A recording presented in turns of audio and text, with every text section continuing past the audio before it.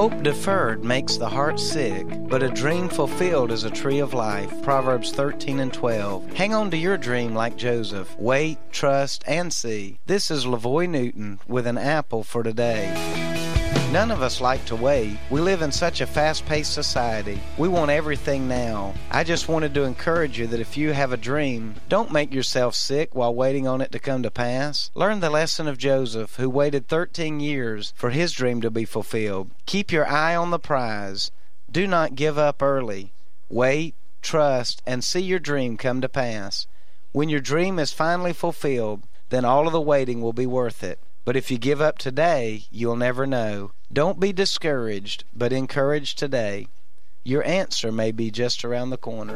An Apple for Today is a daily word of encouragement by pastor and author LaVoy Newton. More resources and encouragement are available at anapplefortoday.com.